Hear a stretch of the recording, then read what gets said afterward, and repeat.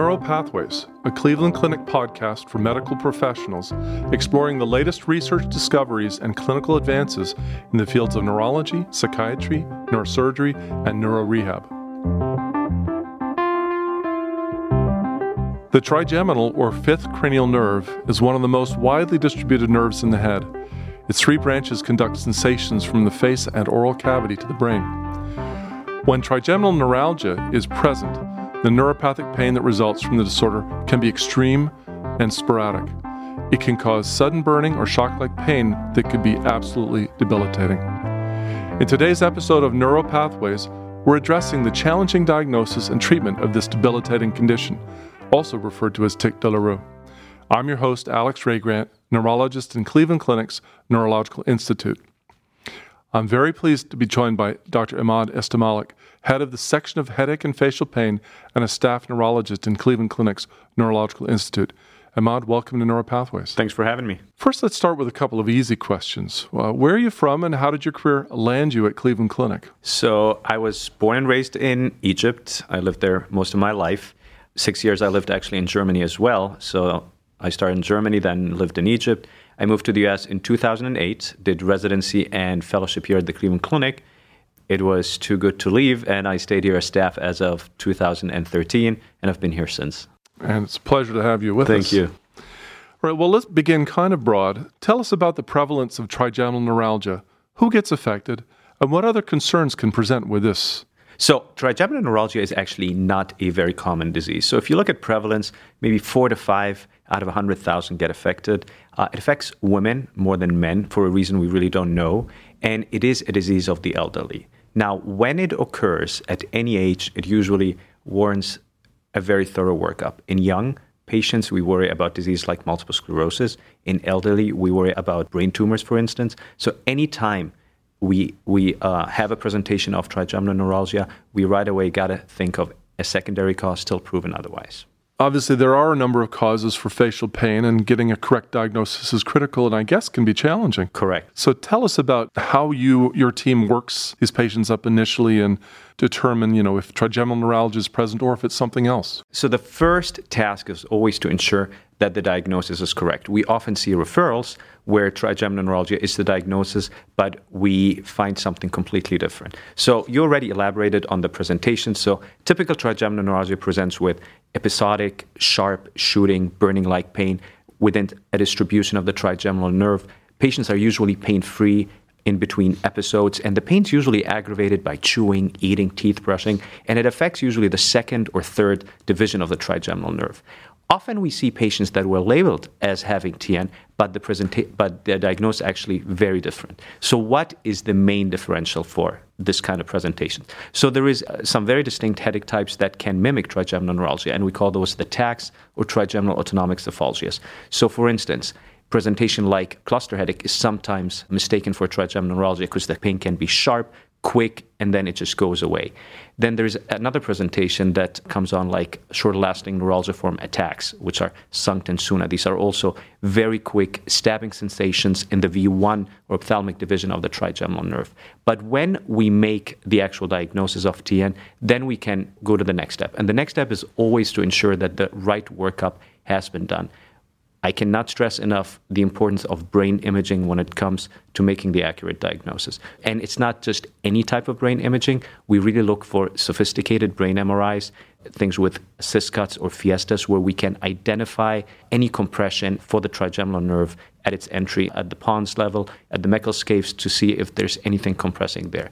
However, one important aspect when we get the brain imaging is to exclude the secondary cause. Things like multiple sclerosis is always on our list, especially in young patients. Certain brain tumors at the cerebropontine angle are also quite common to cause that. And often we see metastatic brain lesion as well that's already found its way at the Meckel's cave and causing some sort of trigeminal neuropathy or trigeminal nerve pain as well. So that is usually the most important aspect when it comes to approaching the disease at the presentation. So like all centers at the Neurological Institute, you lead a multidisciplinary team of specialists, and they share in the care of these patients. Talk me through the medical and procedural modalities that you may use with your team. So the way we look at it is we always like to have the patient first seen in our headache section by one of our headache specialists or neurologists to, again, like I said, to ensure the accurate diagnosis has been made, the workup has been concluded.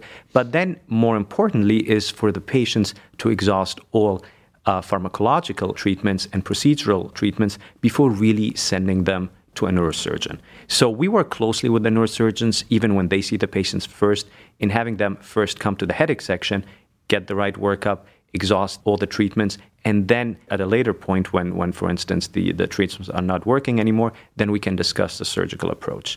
Now, the vast majority of patients do respond to the initial treatment, so that is the good news. Now, some of these drugs that we use, things like seizure meds, antidepressants, skeletal muscle relaxants, though they work, they often have side effects. So it's really trying to work with the patient on the best medical option.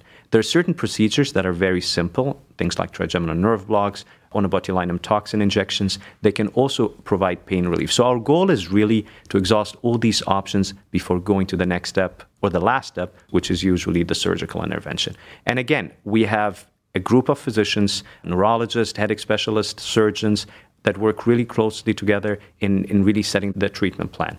The one thing we always tell our trigeminal neuralgia patients, this is a chronic illness. We are not going to cure this right away, and the likelihood that it's going to be there, it's very, very likely. So are there some factors that would lead one to think about, moving to the surgical and more procedural side of things? I mean, patient factors, how much medicine they've tried, how long it's gone, any kind of indicators that you guys use? So for young patients, we often try to avoid surgery as much as possible because there's a high reoccurrence rate with any type of procedure. Patients' age, comorbidities play a huge role. What kind of surgical option would also be available to them? So what are the surgical options? So the most prominent surgery and one of the most successful surgeries is the microvascular decompression. And for the MVD or microvascular decompression to be an option, there is something very important that we always need to identify first, and that is if there is an actual vessel compression that is identified on the MRI. The most common offending vessel tends to be the SCA or the superior cerebellar artery, followed by a vein. So again, if we find that offending vessel and it's very evident in brain imaging, that is usually an indicator that the microvascular decompression, should it be appropriate for the patient, would be an indication. Let me talk about some of these surgical options. So again, the MVD, it is the only non-destructive surgery that is performed. So the surgeon usually performs a retromastoid craniotomy. It's done, of course, under general anesthesia. They expose and then retract the cerebellum till they have the trigeminal nerve really visible, and then they can decompress the nerve. Patients usually spend 2 to 3 days in the hospital, then they're out. But the vast majority of patients do really well. Initial pain relief, somewhere around 95 to 100%, so they're really good. At 5-year, 10-year, the numbers are also really good compared to some of the other procedures. Now, if, for instance, we don't find that offending vessel or the patient is not appropriate for such a surgery, the other procedures that I call the less invasive, which are things like gamma knife or glycerol injections, which also work well for patients. But again, the likelihood of reoccurrence with some of these other procedures tend to be higher than the microvascular decompression. So what is gamma knife? It's a form of radiosurgery where the patient actually wears a helmet and then the surgeon radiates the nerve, and depending on the amount of radiation, they can really reduce the pain as well. This kind of procedure doesn't come without a risk. So some patients with more than one gamma knife, for instance, or if the radiation is too high, can develop a condition called anesthesia dolorosa, which is a permanent destruction of the nerve, and that can give the patient permanent pain. So we're very cautious in terms of not only which procedure or surgery we choose for the patient, but how many procedures or surgeries can the patient have. So how do you guys determine in an individual patient, which way you're going to go? So every patient is, like you said, it's an individual approach, but what we do is really a team approach. So as neurologists and headache specialists, we communicate about every patient with our colleagues in neurosurgery and see what the best option is. We always want to ensure that whatever treatment modality we identify is going to benefit the patient for the longest time before we really get to the surgical approach. Again, other factors that we also put in considerations is patients' comorbidities. If we identify any psychological or psychiatric disorders that are associated, we have a group of psychologists that really help patients with such a chronic illness and chronic pain disease also to cope better with this. So it's really a very, very interdisciplinary approach that many team members play a role in. So I understand that your surgical throughput has increased somewhat in the recent years. Correct. So tell us how you brought the medical and surgical specialists together to really move things along for people in need. So this is a decision we took where we really identified the key players in our operations when it comes to handling this patient population better. And what we found is if we can triage these patients correctly from the beginning and direct them to the right physician early on, they would have a much better chance of being managed in a better way. So that would involve our nursing teams, our administrative teams that really play a role looking at every patient, setting a long-term treatment plan, and then identifying where this patient needs to go. Not every patient needed to see a surgeon right away, for instance, but the ones that saw us and we could identify right away that they would be surgical candidates, we accelerated and we improved their access to the neurosurgeons right away. So it really comes down to a very thorough triage process that we created. And when we started this actually in 2018, and we have even seen not only a higher number of patients that were triaged, but also our surgical volume went really up. And that meant that we did a really good job identifying the right patients and helping more patients get to see us that typically would have not been able to do that before. So in closing, let me ask you for any final thoughts or things that your team has learned that you can share with our listeners about treating patients with trigeminal neuralgia in their own practice. I think the most important aspect about trigeminal neuralgia is we always have to be very upfront about the chronicity of the disease with the patient. And that I always tell patients that right up front, it's not a curable disease. We manage it, we can get the pain under control, we can improve the quality of life dramatically, but the likelihood that this disease will be chronic and permanent is very high. So setting the expectations early on really helps the patient understand the disease better and adhere to the treatment modalities that we offer. The second aspect is really the workup. I mean, the right workup is always very essential. Getting the right brain imaging. It always has to be a brain MRI with and without contrast, an MRI circle of Willis. And again, as I mentioned before, certain thin cuts that need to be there so we can really identify the vessel compression early on.